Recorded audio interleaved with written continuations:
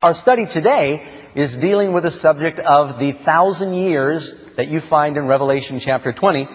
And we also at Amazing Facts have a study guide that goes along with this. It's called Coming World Blackout. That's probably a good place for me to lead into our Amazing Facts for this morning's study.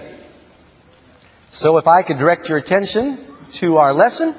The lesson is Arresting the Land. New York City blackout, 1965. Millions of people were suddenly plunged all the way from New York City to Canada into abject darkness. It was historically probably one of the most severe power failures in history. The most densely populated area in the world is New York City. There's about 28,000 people per square mile. You know where the most sparsely populated spot is? Alaska. About one person per square mile. New York City, Manhattan, all the way up to Canada, plunged into darkness. I was here then. How many of you were here in New York City when that happened, that remember that? I remember my mom was gone. My brother and I were home alone. And the lights went out. And so we went digging around in the dark and found some candles. And it's a wonder we didn't burn our apartment down. Then we went upstairs to visit some of our neighbors, and their mother was gone. And so we had a real party that day. But I remember vividly all the different stories about people trapped in elevators. There was gridlock on the streets. Folks kept their engines running all night long to try and keep the headlights on so some people could function in the streets. And people pulled together during times like that. There was a lot of heartwarming stories, and some babies were born in elevators and interesting things like that. But a little girl was born in an elevator, called her Ellie. I made that up. I don't know that for sure. I'm sorry. You know, some people are concerned as we approach the year 2000 with this Y2K glitch that there's going to be massive power failures, and they're very frantic about that, and they're stockpiling garbanzo beans and things like that. I'm not worried about that. I do think there are some things on the horizon that should cause us concern. Not having electricity is not one of them.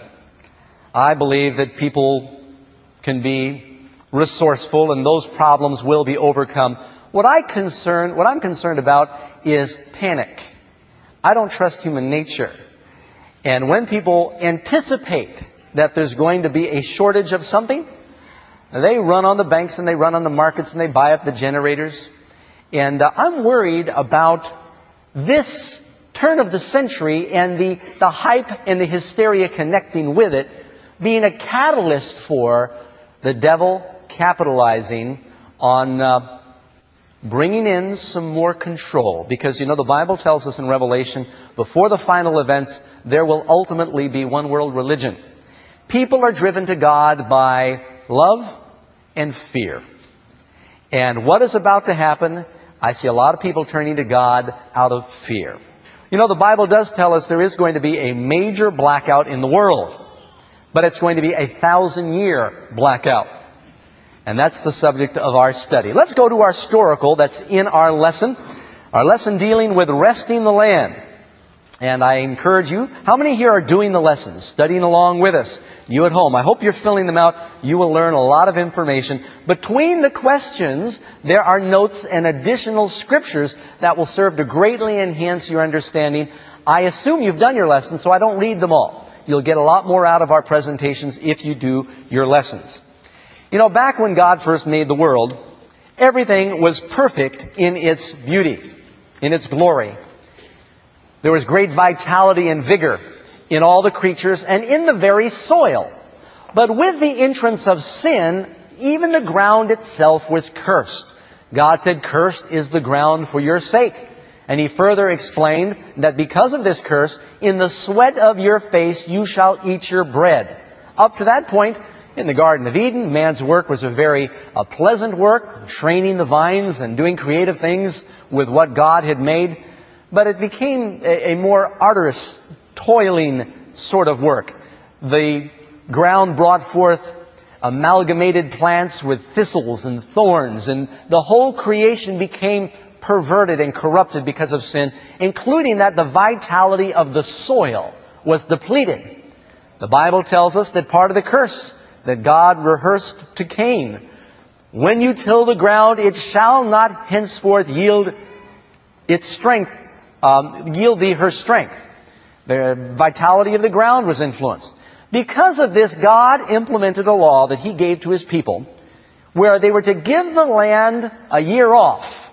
The land was to enjoy a Sabbath for a couple of reasons. You can read about this in Exodus chapter 23, verse 10 and 11. 6 years you shall sow your land and gather its produce. But the 7th year you shall let it rest, let it Sabbath, and lie fallow, that the poor of your people might eat. They could glean the volunteer crops that would come up. You remember the story of Ruth, where she, a poor person, was going behind the reapers and gleaning. Well, during the volunteer year, or the Sabbath year, God intended that the poor could eat those crops, that they had put up enough provisions. He was going to bless their increase, extra blessing, if they let the land rest. You know, God has a way of making 9/10 go farther than 10/10. And if they had let the Sabbath of the land remain intact, He promised to give them an abundance during the 6 years of farming, just like He did during the famine in the days of Joseph. During the years of plenty, they had extra food. But the people didn't trust God. And you can read in the Bible, there's actually no record of them ever allowing the land to keep a Sabbath. They evidently kept on farming, kept on harvesting, kept on sowing year after year. And finally, after years of rebellion and turning away from God, judgment came. The Bible tells us that the king of Babylon, Nebuchadnezzar, he came and he burnt the house of God, and he broke down the wall of Jerusalem, and he burnt the palaces thereof with fire. Notice this in 2 Chronicles 36. It tells this whole passage here. And them that had escaped from the sword carried he away to Babylon, the golden city of Babylon. Now, those that were carried away to Babylon were actually pretty good off. Matter of fact, the Lord promised He'd bless them in the city of Babylon. Notice what else it tells us in this passage about what happened. Until the land had enjoyed her Sabbaths. For as long as she lay desolate, she kept Sabbath to fulfill 70 years, 70 years. In other words, God was saying, this king came who brought judgment. He burnt Jerusalem in the promised land. Some were slain, some were spared. The ones who were spared were taken back with the king to the Golden Empire. After the land kept its Sabbath, then, during the time when they were in Babylon, what was the condition of the land of Israel? The Bible tells us that the walls of Jerusalem are broken down. The gates thereof are burned with fire. The land was desolate. It was empty. It was vacated. Then after their 70 years, when the land was done keeping Sabbath, the people returned and began to rebuild Jerusalem and rebuild the temple. They made a new Jerusalem. And there was great rejoicing and a great solidarity among the people. It says, so we built the wall, for the people had a mind to work. Now let me draw the parallel for you in this historical. We're talking about the 1,000 years of revelation that you find in chapter 20, sometimes called the Millennium. There are two principal views on this subject. All Christians who believe in prophecy believe in the Millennium. There are even people in the secular world that talk about the 1,000 years of peace. Some believe the Millennium is kept here on earth, with the righteous reigning over the wicked. I respectfully disagree. There are many other Christians who believe that when the Lord catches away the saints, we go to where He's prepared a place and we live and reign with Him in glory for 1,000 years. That's what I believe the Bible teaches, and I will seek to prove that. In our historical, that's what happens. For 1,000 years, our world is going to keep Sabbath. The land is going to be fallow. It's going to be desolate. Those who are not destroyed by the brightness of King Jesus coming go back to the Golden Empire, right? At the end of that 1,000-year Sabbath, we come and there is a new Jerusalem. And He creates a new heaven and a new earth, and there's rejoicing among the people. It's a perfect parallel, a little microcosm in that story to help us understand what is about to happen. Now, from about 4004 BC, the approximate date for creation, for 6,000 years now, Christ has been sowing the seed of the gospel. Revelation says He's coming soon to harvest the ripe grain, and the tares and the chaff will be burned. All these stories in the Bible are there to help us understand what is about to happen. Then we will spend 1,000 years Sabbath with the Lord. Amen? In the kingdom, resting with Him. And what will the condition of the world be during that time? We're going to study this now in more detail in our lesson. Let's go to question number 1. What events? Incidentally, most of the information on this subject is found in Revelation chapter 20. You can find a little bit in Ezekiel 38, and we'll pop around a couple of times and give you some more of the information. Question number 1. What events mark the beginning of the 1,000 years found in Revelation chapter 20? Say the answers with me. For the Lord Himself shall descend from heaven with a shout. And the Bible tells us, and the dead in Christ shall rise first. So there's a resurrection and the second coming. And then what happens after that? It says, they lived and they reigned with Christ for 1,000 years. Now some people have wondered, Doug, if a day equals a year in prophecy, then how do we know the 1,000 years is a literal number? Have you ever heard that question before? Well, if it's not, I don't mind. If a day equals a year, that would be 360,000 years. That'll be okay with me.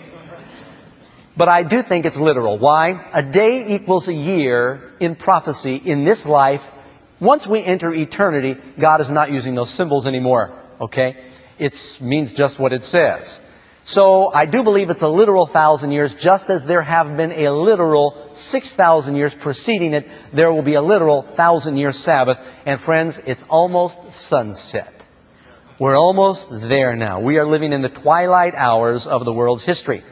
The rest of the answer tells us, speaking of the marking the beginning of the millennium, the rest of the dead live not again till the 1,000 years were finished. This is the first resurrection.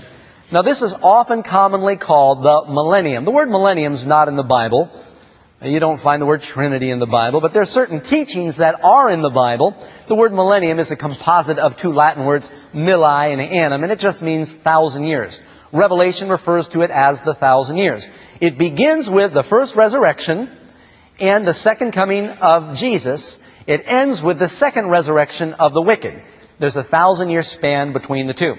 Question number 2. What else will happen at the time of the first resurrection? What happens then? Answer, it says, we will not all sleep, but we shall be changed in a moment, in the twinkling of an eye, for at the last trumpet. For the trumpet will sound, and the dead shall be raised incorruptible. Philippians chapter 3, verse 21. It says, who will change our vile body, that it might be fashioned like unto His glorious body. Will we have real bodies when that time comes? Did Jesus have a real body? When He rose, it says we will get bodies like His glorious body. We will live in all 4 dimensions during that time. 2 Thessalonians 2, verse 8. Then shall that wicked be revealed, whom the Lord shall consume with the brightness of His coming. And then Revelation 16, 18, 20, and 21, it tells us that the beginning of the millennium is marked with a great earthquake, such as was not since men were upon the earth. So mighty an earthquake and so great. And every island fled away, and the mountains were not found. And there fell on men a great hail out of heaven, every stone about the weight of a talent. It's about 56 to 75 pounds. They're not sure. I used to live in Texas. Woke up, they say everything's bigger in Texas. Woke up one morning, we had hailstones that were like somewhere between peanut and walnut size, and actually dented. Every car that was not parked was damaged. The body shops were completely overloaded with hail-damaged cars for months after that. And you heard me give you an amazing fact about the biggest hail on record was softball-sized hail in Bangladesh that killed several people. Can you imagine what the results would be of hailstones where there's 70 pounds, 75 pounds apiece, and a great earthquake? Now, does it sound like it's life as usual after the millennium begins here on the planet? It's telling you the wicked are destroyed with the brightness of His coming. And this is earthquake that measures 15 on the Richter scale. Islands are swallowed up, mountains are moved out of their places and flattened out. And it's not going to be life as normal. The wicked are destroyed by the brightness of His coming. Revelation 20, verse 1 and 2. Then it tells us, an angel laid hold on that dragon, that old serpent, who is the devil and Satan, and bound him 1,000 years. Now this is a part of the story that some people struggle with. It talks about the devil being bound in what? What's he bound in? What do they call it in King James Version? Bottomless pit. I remember when I went to Carlsbad Caverns in New Mexico, that for years, right after they first discovered Carlsbad Caverns, they had this one area where there was this great big gaping chasm. And they shined their lights down. They couldn't see the bottom. And the first few tourists they took through there, they called it the bottomless pit. And the tour guide would take a stone, and he'd throw the stone off. And the stone would go.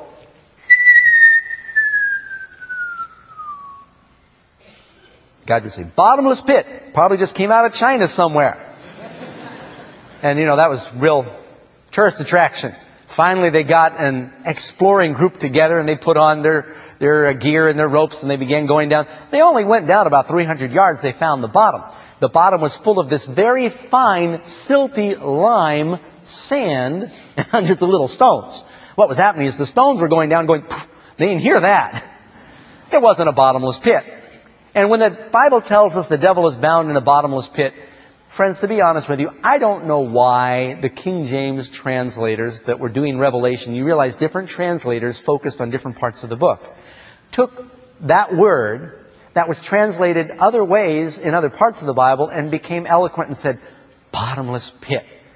There's nowhere else where they translate the word abusos that way, and that's what the word means.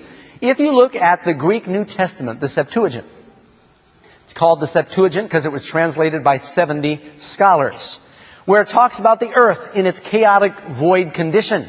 It's described as the abusos, the abyss. How many of you remember that story that's found in Luke chapter 8, verse 31, where Jesus is getting ready to cast the demons out of this demoniac, a legion of demons? And they pled, these demons are pleading with Jesus, do not cast us into the abusos. The very same word you find in Revelation chapter 20. What it means there is don't cast us into the nothingness. See, the abyss for the devil represents the world. They're chained in this world, the Bible tells us, with nobody to possess. I don't believe the devil is interested in haunting houses. We know the devil takes possession of serpents and those demons-filled pigs. We already know what he does with people. The devil wants to manipulate living creatures, not 2x4s and plaster and masonry. And so when devils have nobody or no living thing to manipulate or to tempt, they go stir crazy. They're in chains of darkness, the Bible tells us. The abyss during the 1,000 years where the devil is bound is not a big black hole somewhere in the universe. He is bound on this decimated, depleted planet with no people alive to tempt or manipulate. The devil's a workaholic. That to him is the highest form of torture. That's why the demon said, please don't send us into nothingness. Let us at least possess the pigs. And that's what you find there in Luke chapter 8. Okay, back to our lesson. Question number 3.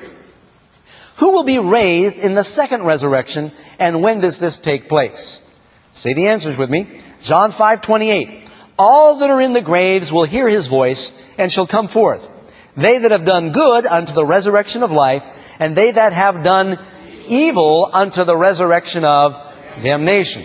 So, who is it that comes forth at the end of the 1,000 years? The wicked. It says in Revelation 25, the rest of the dead, obviously if the righteous are in the first resurrection, who are the rest of the dead, I want to ask?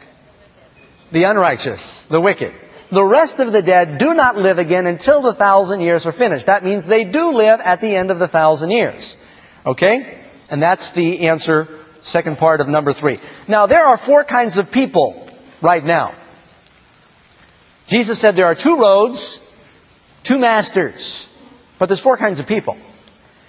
You've got the good and the bad, the righteous and the wicked, those that have trusted and followed the Lord, and those that have gone their own way.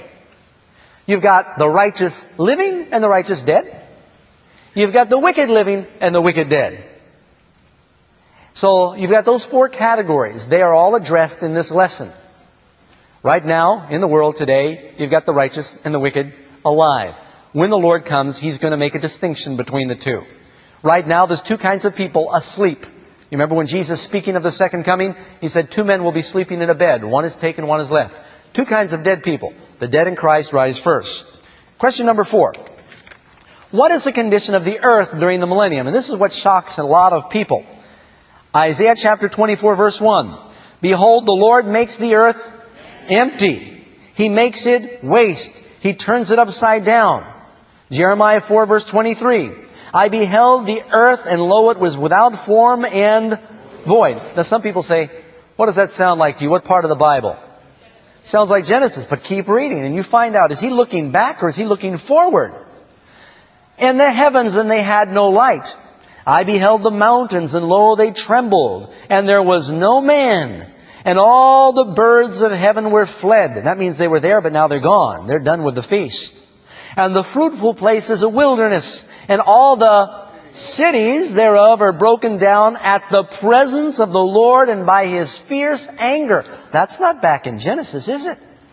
This void world that is utterly empty is rendered that way by the coming of the Lord. Now, you know why this is important to understand? A lot of dear Christians believe that when the Lord comes and raptures His saints, they only spend 7 years with Him. The wicked are still alive here on earth, and they're being converted by 144,000 literal Jews that are preaching, and people who were not ready for the first rapture get a second chance. Have you heard this before? I respectfully disagree, friends. I think that's a very dangerous doctrine of devils. Just being honest with you, because it leaves people with the idea if they don't make the secret rapture, they've got 7 more years, they're going to have a rough time, but at least they've got another chance to repent. The devil loves that teaching. When the Lord comes, ready or not, that's it, friends. That's why we need to be ready now. You don't know how many people are being taught this, and I know men. Their wives are charismatic members of church, and the husband say, my wife tells me one day I'll be driving the car and she's going to disappear, and I don't know. But if it's true and if she disappears, then I'm going to get my act together, so I'm just waiting. Yeah, a lot of people are waiting. Today, if you hear His voice, do not harden your heart. Today is the appointed time. The best time to do God's will is when you know God's will. Amen? The best time to listen to His voice is when you're hearing it. You're hearing it now from His Word.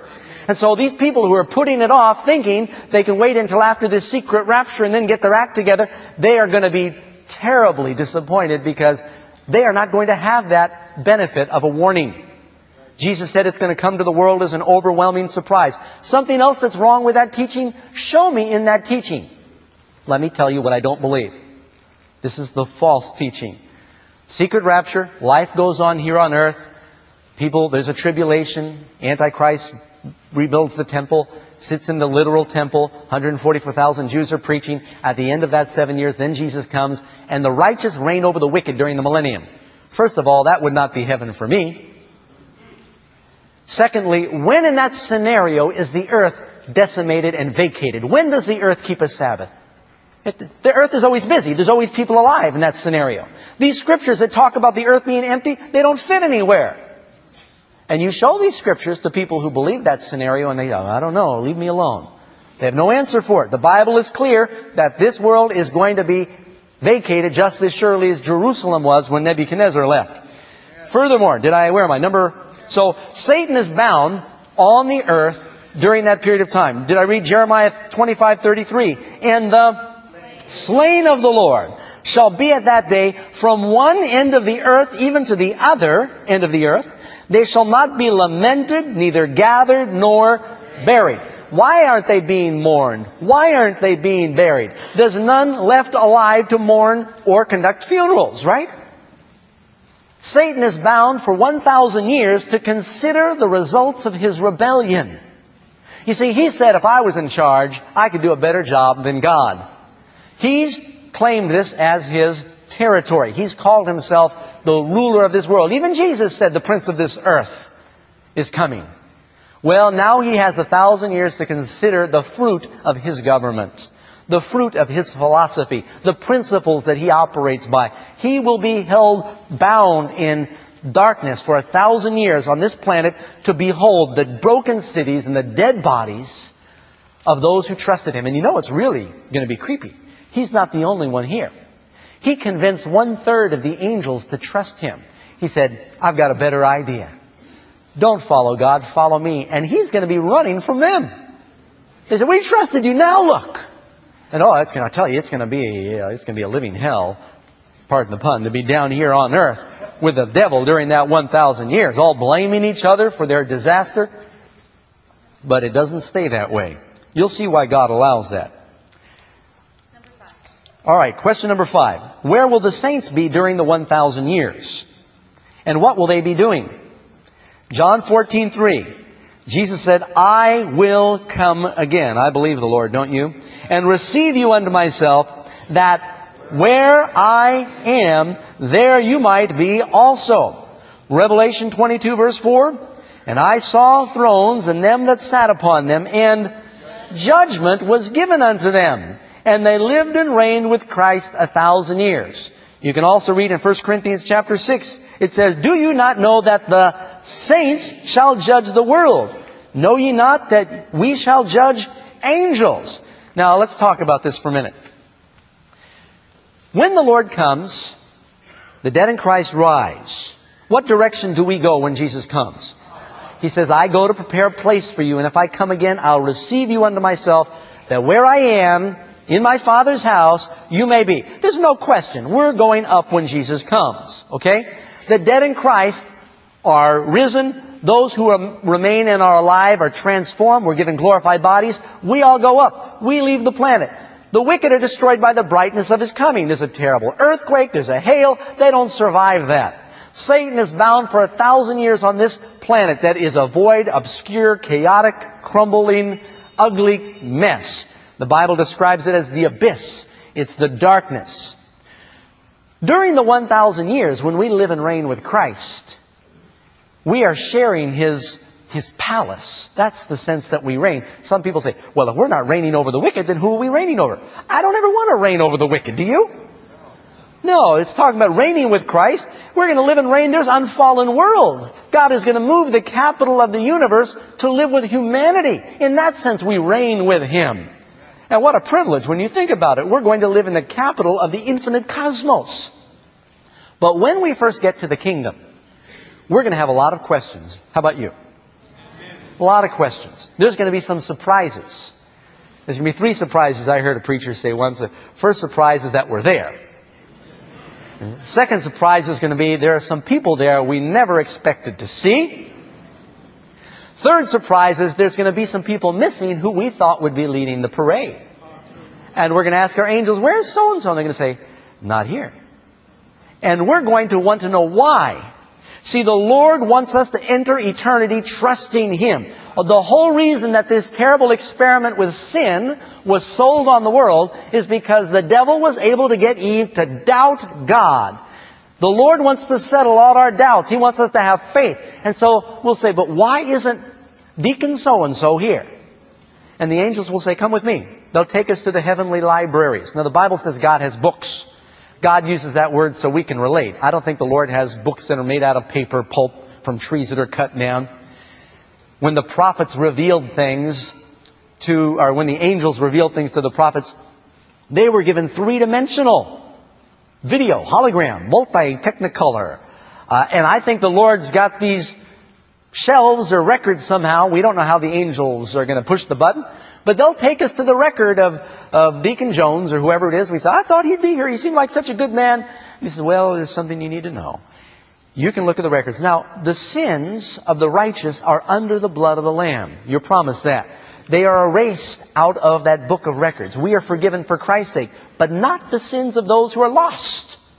Jesus said those things done in secret will be shouted from the housetop. That's one very powerful motive for me to serve Jesus, is I don't want you all to look at my book. I don't want you to know what I've done. And you probably don't want me looking at your book, do you? So, the angel will take him and show them the record book, and he'll see where the Lord did everything He could do in Deacon Jones' life to save that individual. But there was a hidden sin that he hid from the church and he hid from the people that he couldn't hide from God. And then we're going to have some other surprises. People are there and we thought, what are they doing here? You've made a mistake. You had a bug in your computer or something like that. How could this happen? For instance, Can you imagine the look on Stephen's face when he sees Paul being given a position of glory in the kingdom? Stephen's going to go over to his angel. He said, you guys typically do really good work, but you know, I don't know how to tell you this, you've made a mistake. Last time I saw him, he was executing Christians, and now he's being carried on the shoulders of angels. What's that all about? And the angel says, come here, we'll show you the books. After he stoned you, the Lord got his attention on the road to Damascus, and he was changed, and he became one of the greatest apostles. And Stephen's going to go, wow, I guess we'll let him stay. See? And so God wants everyone to trust Him. And you will look at the books and you will see that God did everything He could do within the realms of justice and mercy to save as many as He can, because God is not willing that any should perish. So during this 1,000 years, we're going to have a lot of questions. I'm going to need to talk to some of the Bible characters and ask them some questions. I've got lots of questions. I read these stories. I need to ask Jacob, how is it that he didn't know that Leah was Leah until the morning? Pardon me, but that just really is hard for me to comprehend. But we'll all have questions, right? And so that's during the 1,000 years. It's a time of our judging. Now, when it says we judge the angels, are we deciding who's saved and who's lost?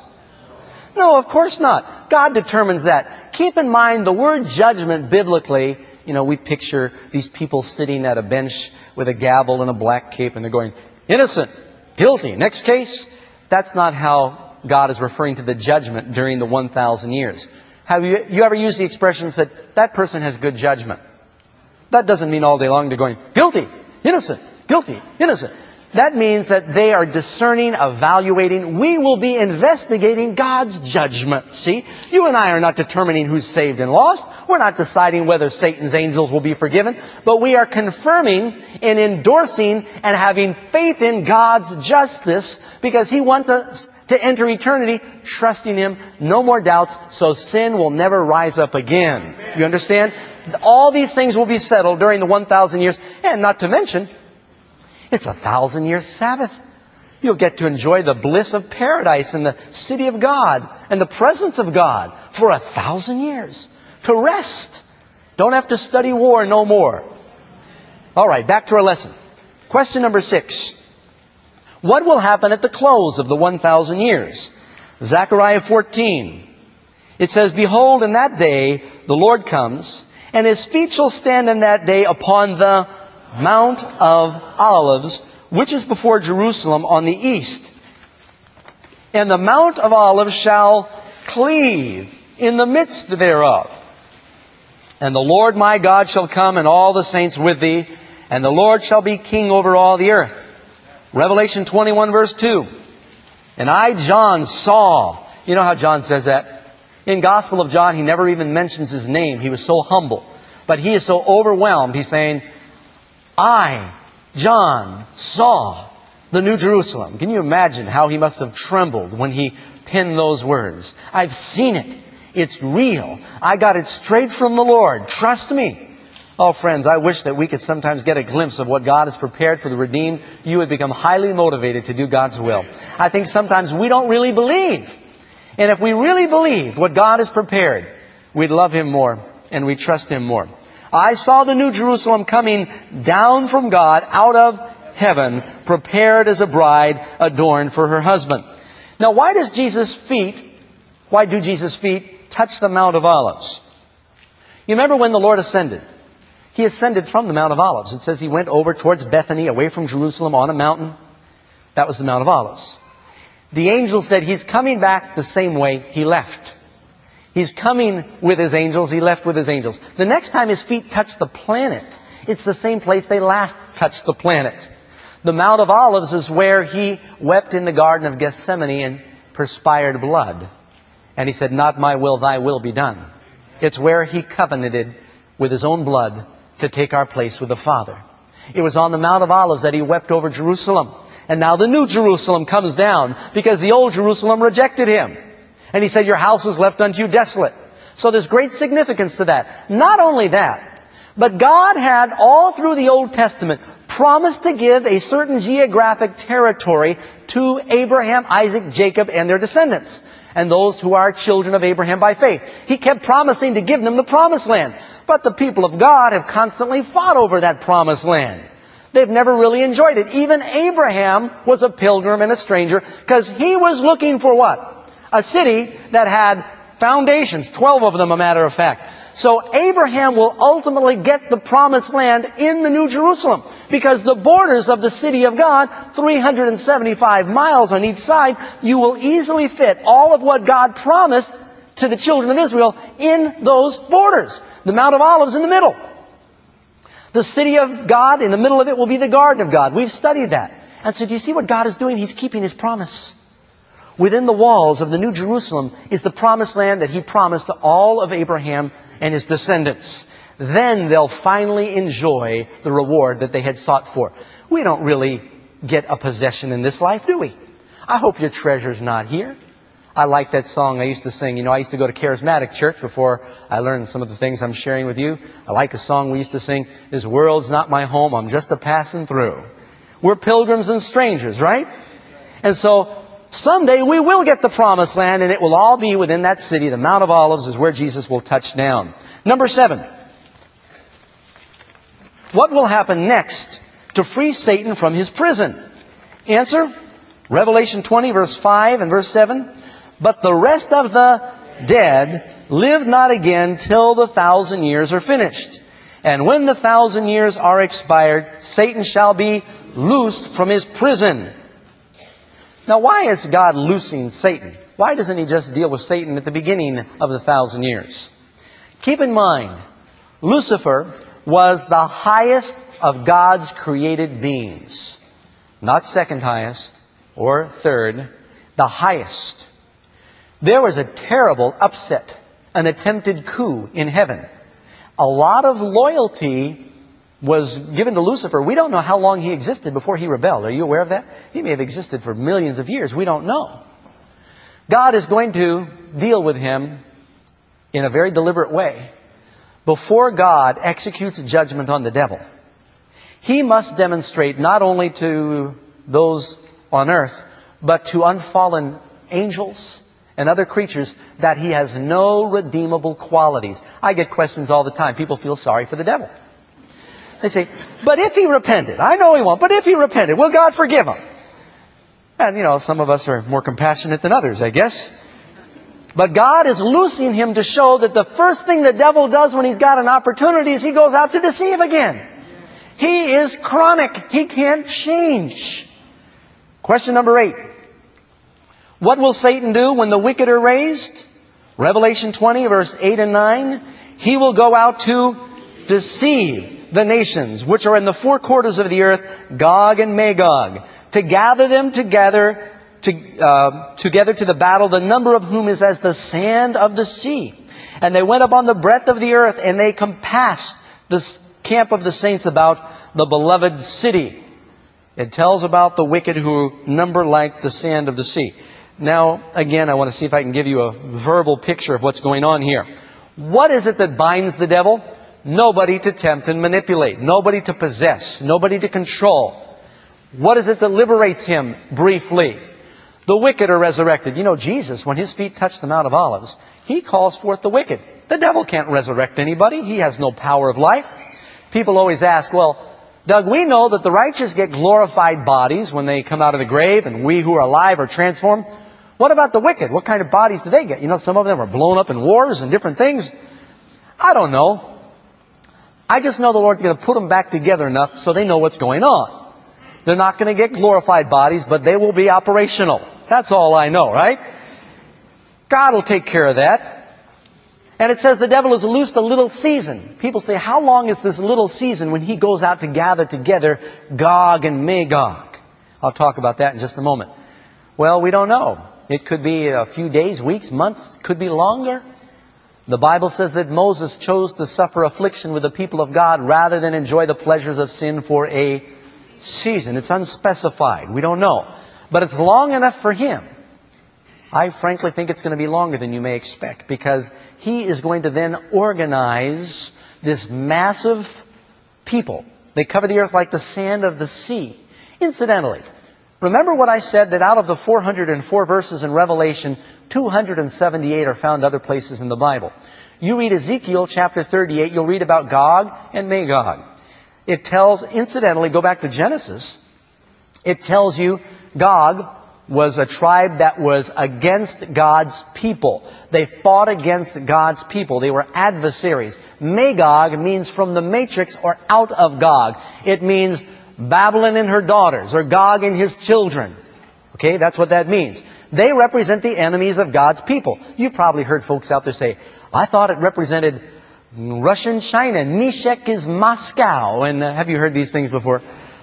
There's not one shred of biblical evidence for that. That is total wild speculation. If you read your Bible, Gog and Magog represent the enemies of God's people. It's in Ezekiel 38. Even there it says they cover the earth as a cloud. They come against my people. It's an echo of what you find in Revelation. The whole scenario there in Ezekiel chapter 37 and 38. And it says God fights for them. This is what's going to happen when the wicked surround the city of God. Think about that mass of people. All the wicked who've ever lived from Cain to the present being resurrected. Can you understand why they cover the earth like a cloud? We've got 6 billion on the world now. And they all marshal against the city of God. Adolf Hitler's probably going to be there. Napoleon, somebody got on to me one day and they said, Doug, you shouldn't have said that. You shouldn't judge him. You don't know whether or not he's going to make it. I still don't feel too guilty saying that. Adolf Hitler's probably going to be there. Napoleon, Alexander the Great, who drank himself to death. I mean, there'll be some great military leaders in that crowd. And they're going to organize to attack the city of God. You'll see why the Lord is allowing this in just a moment. Question number 9. At this crucial moment, what stops everything? What brings it all to a screeching halt? Revelation 20, verse 11 and 12. And I saw a great white throne, and him that sat on it. And the dead were judged out of those things that were written in the books according to their works. Now, I'd like you to look at an illustration painted by a friend of mine, Joe Maniscalco, while I try to give you the big picture once again of what's happening. When the Lord saves people, can the Lord only save one person at a time sequentially, or can the Lord save 3,000 people at Pentecost at one time? Because the Lord is all-knowing. The Lord could be speaking to your heart and giving you 100% attention right now while He's talking to me. And He could be visiting with everyone here. You and I can't comprehend that. I remember for a little while I went to synagogue here in New York City. That was one question I asked the rabbi.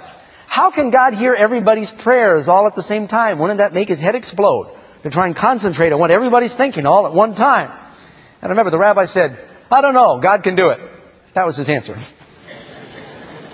Still looks like a good answer to me. He's all-knowing. Well, God can not only save thousands at a time, He judges them that way. You maybe have had this mental picture that in the great judgment day there's a line that wraps 12 times around the world, and people are waiting for their turn to come before this white throne one at a time. No. It's not how He's doing it. Thank goodness.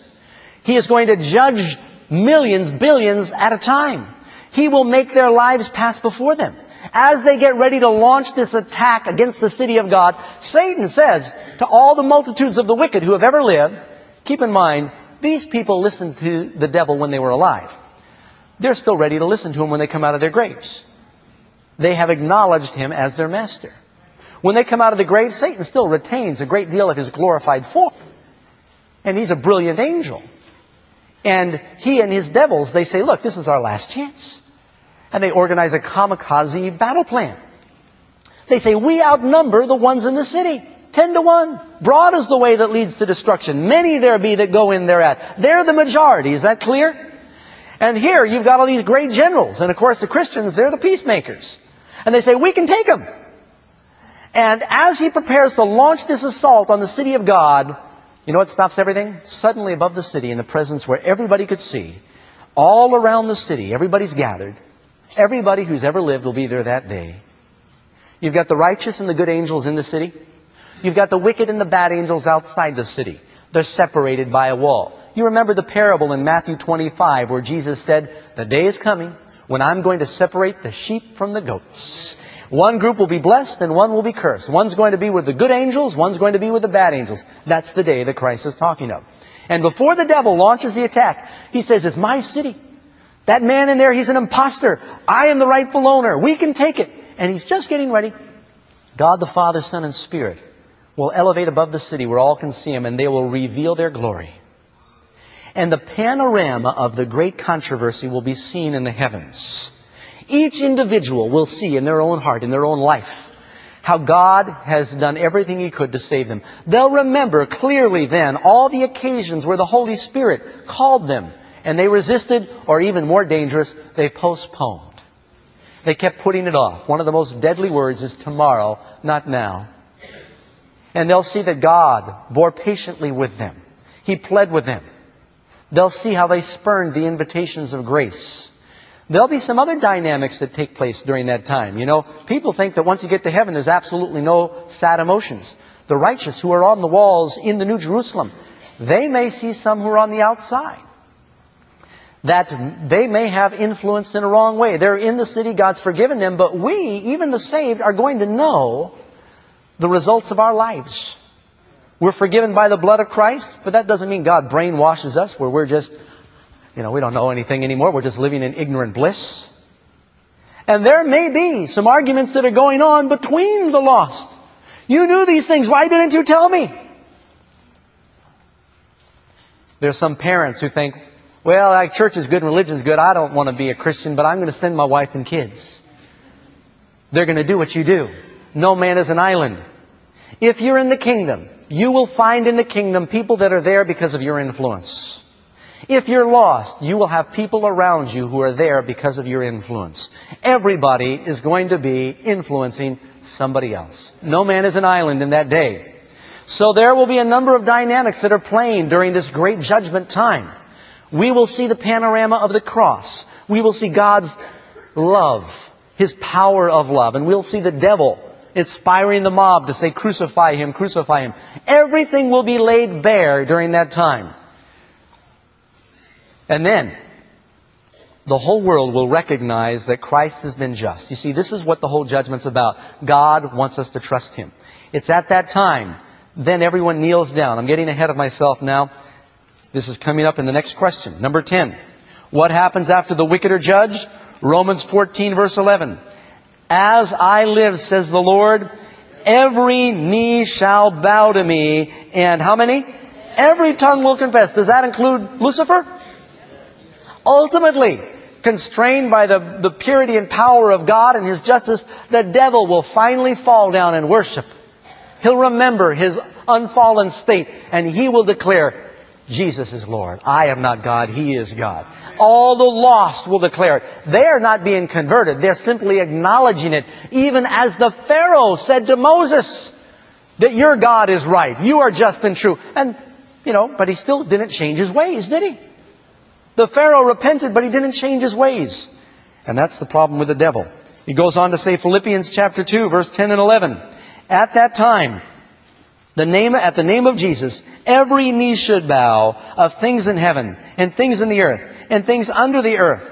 And that every tongue should confess that Jesus Christ is Lord to the glory of the Father. This will be the day when that happens. The next part is not a very happy event. But the Bible is clear. Question number 11. What happens next? Oh, I missed the scripture. I'm sorry. Revelation 19, verse 1 and 2. It goes on to say, I heard a great voice of much people in heaven saying, true and righteous are His judgments. Do you see what's happening here? The righteous are declaring that God's judgments are just. You know what's going on during the 1,000 years, technically? God's judgments are being judged. We are examining why God has done what He's done, the way He's done it, and we're declaring He is true. He is right. True and righteous are Thy judgments. He wants us to enter eternity with a complete, total faith that He can be trusted. That everything He did was the best way it could be done. In this life, we have a lot of questions, don't we? We wonder, why did God let this happen?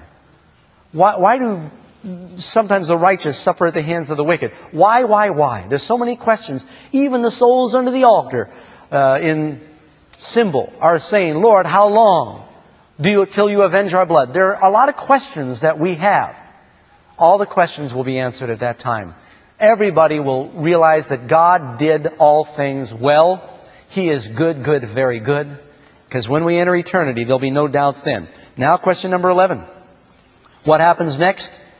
Then, as they launch their assault on the city of God, they get off their knees of saying Jesus Christ is Lord, but they cannot change. They launch this assault on the city of God, and the Bible says, say it with me, fire came down from God out of heaven and burned them forever and ever. Oh, what does it say? It did what? It devours them, and then it goes on to say this is the second death. And death means death. Goes on further to say, Revelation 20:15, whoever was not found written in the book of life was cast into the lake of fire. I pray, friends, that your name is written in the book of life. The Bible says in Daniel chapter 12 that there's a book, and everyone who's found in that book will be in the right resurrection. I hope that your name is in that book, and your sins are under the blood of the Lamb. They're erased. So let's review quickly what's happening during the millennium. At the beginning of the 1,000 years, what happens first? Second coming of Jesus and the first resurrection. It concludes with the second resurrection of the wicked, and the holy city, the New Jerusalem, descends. What's going on during the 1,000 years? The righteous are in heaven enjoying a 1,000-year Sabbath, and we're asking questions. We're learning about God, just as we do on the Sabbath here. And the earth, what's going on there? Nada. Nothing. It's desolate. Satan and his angels are bound here to behold the results of their rebellion. Then at the end of the 1,000 years, they launch that attack. The attack is squelched. The judgment takes place. And God rains fire down out of heaven upon them. Number 12. After the fire goes out, what will God do for His people at that time? The answer is, behold, I create a new heavens and a new earth. And then 2 Peter chapter 3, verse 13. We, according to His promise, look for a new heaven and a new earth, wherein dwells righteousness. Friends, the purpose of the plan of salvation is that we might become righteous. God is able to make you righteous. Just as the prodigal son came home, he came to the Father just like he was. The Father covered him with the best robe. Christ will cover all of your sins with His robe of righteousness. That's justification. Then He will teach you to be a new creature. He will give you power to live a new life and to turn away from your sins. That's sanctification. It's not enough, friends, that we experience justification. We must learn by God's grace to be like Christ. Amen? We got everybody focusing on the big cover-up, justification, and people don't recognize that He has the power to make us righteous, to give us a new heart and a new motives and a new mind. And the righteous are the ones who will live in that city. We need to learn that gift now. We need to learn to live a new life now and to be holy now, because those are the meek that will inherit the earth. Number 13. Where will God and the righteous finally live? We're going to float around out in heaven on clouds. What does the Bible say? It says, behold, the tabernacle or the dwelling place of God is with men. He will dwell with them. Furthermore, it says, blessed are the meek, for they will inherit the earth. You know, we do have some times of trouble ahead. The Bible tells us that there's going to be some plagues. There's going to be a great tribulation. There's going to be a storm, Jesus said, that will try the foundation you're building on. I pray, friends, that all of you are building on the rock. You don't need to be afraid of that 1,000-year blackout. You could be living in a city of light that Christ has prepared for those that trust Him, where there is no more pain, suffering, and sorrow. If you want to follow the Lamb wherever He goes, there then, we must first learn what it means to follow the Lamb here now. Friends, there's coming a day when we will all meet again. We're all going to gather someday either in the city with the redeemed and the Lord and His angels, or we will be on the outside. Today, God's door of mercy is open. What a tragedy that someone would let this opportunity to pass. You can live in light. You don't need to worry about that eternal darkness that will be the fate of the wicked. I'd like to invite each person to bow their heads right now. If the Holy Spirit is tugged at your soul today, and you felt that yearning to be in the city, to be with Jesus, to be forgiven now, and to follow Him now, that you might be with Him through eternity, would you lift your hand in His presence and say, Lord, I want to be there. You've got possession of my life. Activate your power in my heart. Save me from my sins. Cover my sins. And then teach me to follow you. Is that your desire, friends? Father in heaven, it's our prayer that you will release your power in the lives of all these who are responding. Help us experience what it means to have that peace of our sins forgiven. And also, Lord, to know that we can be living with you in that city and in the new earth through eternity. We ask in Jesus' name. Amen. Friends, we are living right now on the threshold of eternity. You've heard me say it many times. I'd like to encourage you during the remaining time of this meeting. Please come and participate. I pray that each of you will feel in your hearts and your souls a yearning to be ready when Jesus comes. Because we really are living in the final moments in this great controversy between good and evil. Right now we have opportunities, but the night is coming when no man could work. We want to be in the city when Jesus comes. Amen? Amen. Father in heaven, we thank you for the sacred Sabbath day. And Lord, as we prepare to continue studying your word, help us to give, seeking first your kingdom and your righteousness, the priority it deserves. We ask in Christ's name. Amen.